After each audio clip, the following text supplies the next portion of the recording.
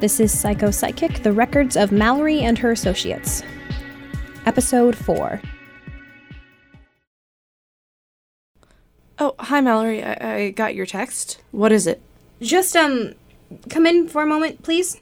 What happened? Your head? Your arms?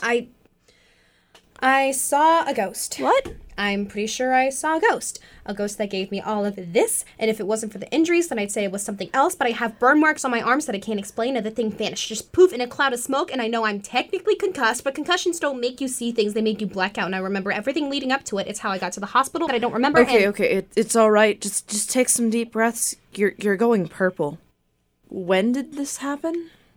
A few days ago, it happened here, like right in here. Yes, I can see him. God, what happened to him? He's all burnt.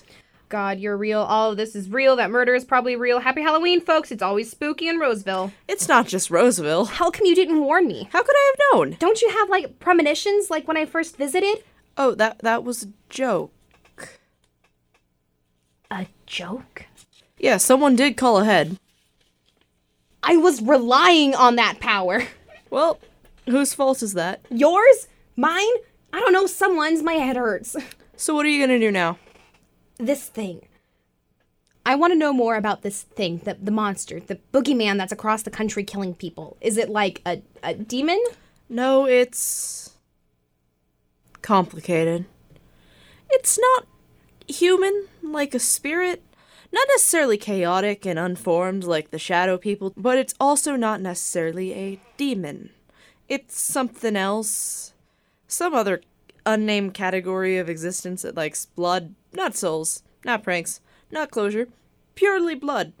Pretty territorial, it's mean, and it doesn't stop. Goes dormant, maybe, but it's always there underneath the surface. Like a shark. Is there any kind of name for it? Any that you've heard?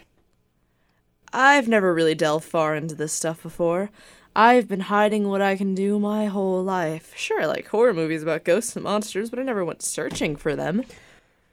Right, okay, so how is it that I've had a big realization that just leads to more questions? 'Cause you're dealing with the unknown, Dr. Algernon. Right.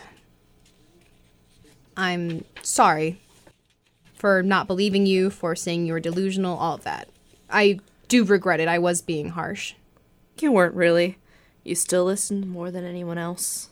Well, my girlfriends have never complained about me not being a good listener, so I at least know I have that going for me. Why don't I get you snacks? Judging by the smell in here, you've eaten nothing but orange chicken? You don't have to. I'll be fine. No. You're here alone, injured, having a world-altering moment. You need someone to take care of you. Thank you. Of course, I'll be right back.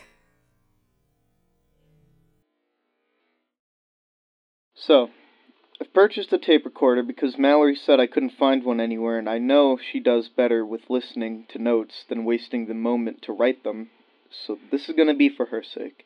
And aesthetically speaking, tape recorders are way cooler. Anyways, I've just gotten a hold of Dr. Mallory Cecilia Algernon's police statement concerning her events that occurred 2 nights ago. God, this kid has horrible handwriting. No wonder she doesn't like writing notes. I'd been asleep on my couch, having left the TV on.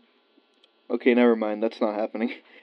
I was woken up by a loud bang coming from the direction of my back patio. The patio is a concrete slab about 10 by 10 feet with a 6-foot-tall stone wall surrounding it. I had thought it was unlikely someone was breaking in, but I had tried to peek over it without revealing my presence anyways. Peek over as in look around the couch. When that failed, I sat up. Slowly, I could see past the kitchen to the sliding glass door and saw no one. So I stood up, grabbed the bat I had by the couch. Yes, I have some form of weapon in every room in the house. You guys got to know what people are capable of. They were always just to make me feel better. I usually had no intention of using them. So I walked towards the kitchen, flicked on the light, and no one was there. The tub of cereal I'd left out was just knocked over, not even spilled everywhere. I figured the cat did it. However, when I turned around, I had seen a person standing in my doorway. They grabbed me by my shoulder, where we struggled for a moment. It became apparent that we both had trained in a similar self-defense technique, where I was eventually thrown off balance,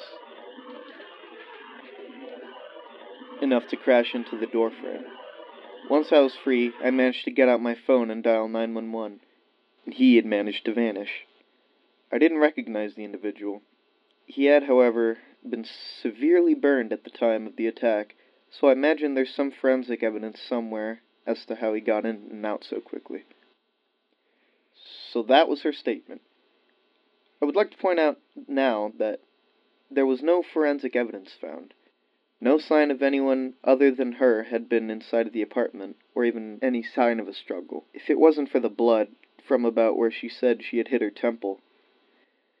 I have some pictures I want to show her to find out exactly what she saw, but I haven't spoken out to her since the attack. She's been on concussion protocol after blacking out and vomiting at the scene, but I'm hoping she'll be ready.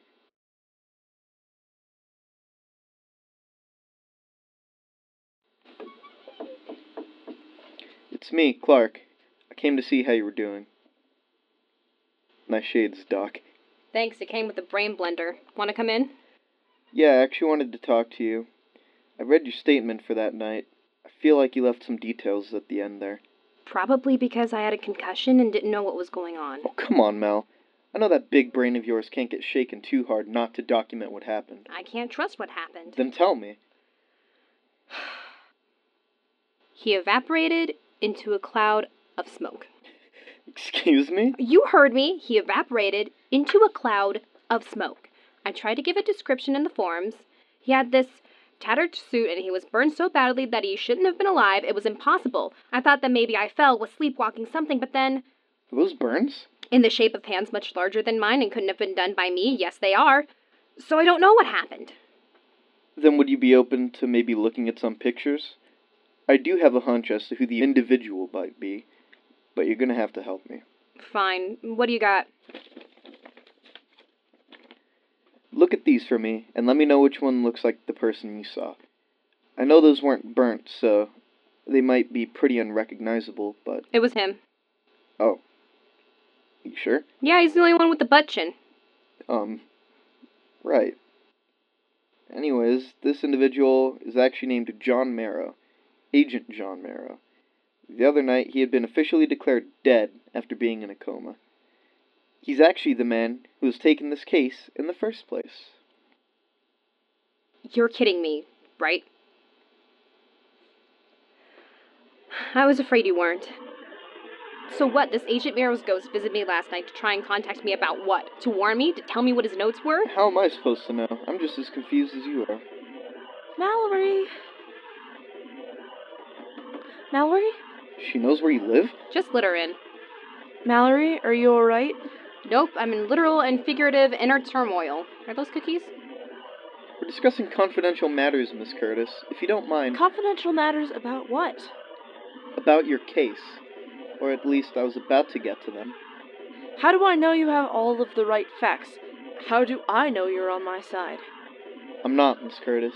I'm on the side of the evidence that makes itself available to investigators, which is usually all of it. If you're good, like I am.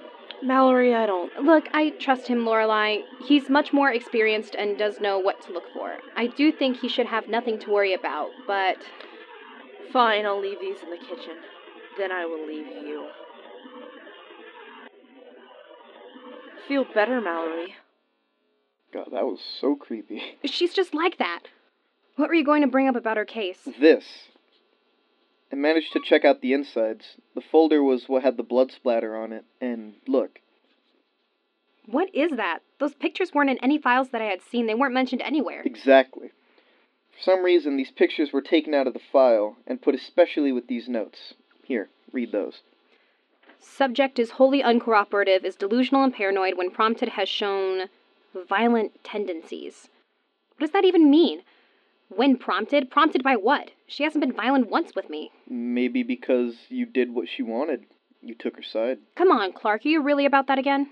Your profile leaves you open to wanting an older female figure. Please, let's just talk about these pictures. I can't handle a part 2 of this conversation. So this altar? It was found in the living room near the bodies, it looks like. Are those candles still lit? Yeah, Apparently, through research, it was found to be some sort of summoning. They weren't specific on what exactly that it was summoning, but it belonged to the couple, and they'd been using it during the time of the attack. Well, if these are in here, who knows what else is in here for us to find? Are you sure? You can't even step outside right now? You should rest, Mallory. The wheels of justice turn slow, and I'm afraid Susie would strangle me if she found out that I let you overwork yourself. Again. Yeah, but she made me tomato soup after that one time and it was awesome. That was Psycho Psychic, the podcast produced, written, and edited by Kayla Josephson. The part of Lorelei C. Curtis was played by Madison Santiago Davis. The part of Clark Brisbane was played by Aziz Blackburn. And the part of Mallory Algernon was played by Kayla Josephson. A special thanks to Robin Josephson and Zoe Lynch for their creative input, along with Madison Santiago Davis. And a big thanks to the Mort Park FTVM department and Michael Grimes and Jason Beaton. And thank you all for listening.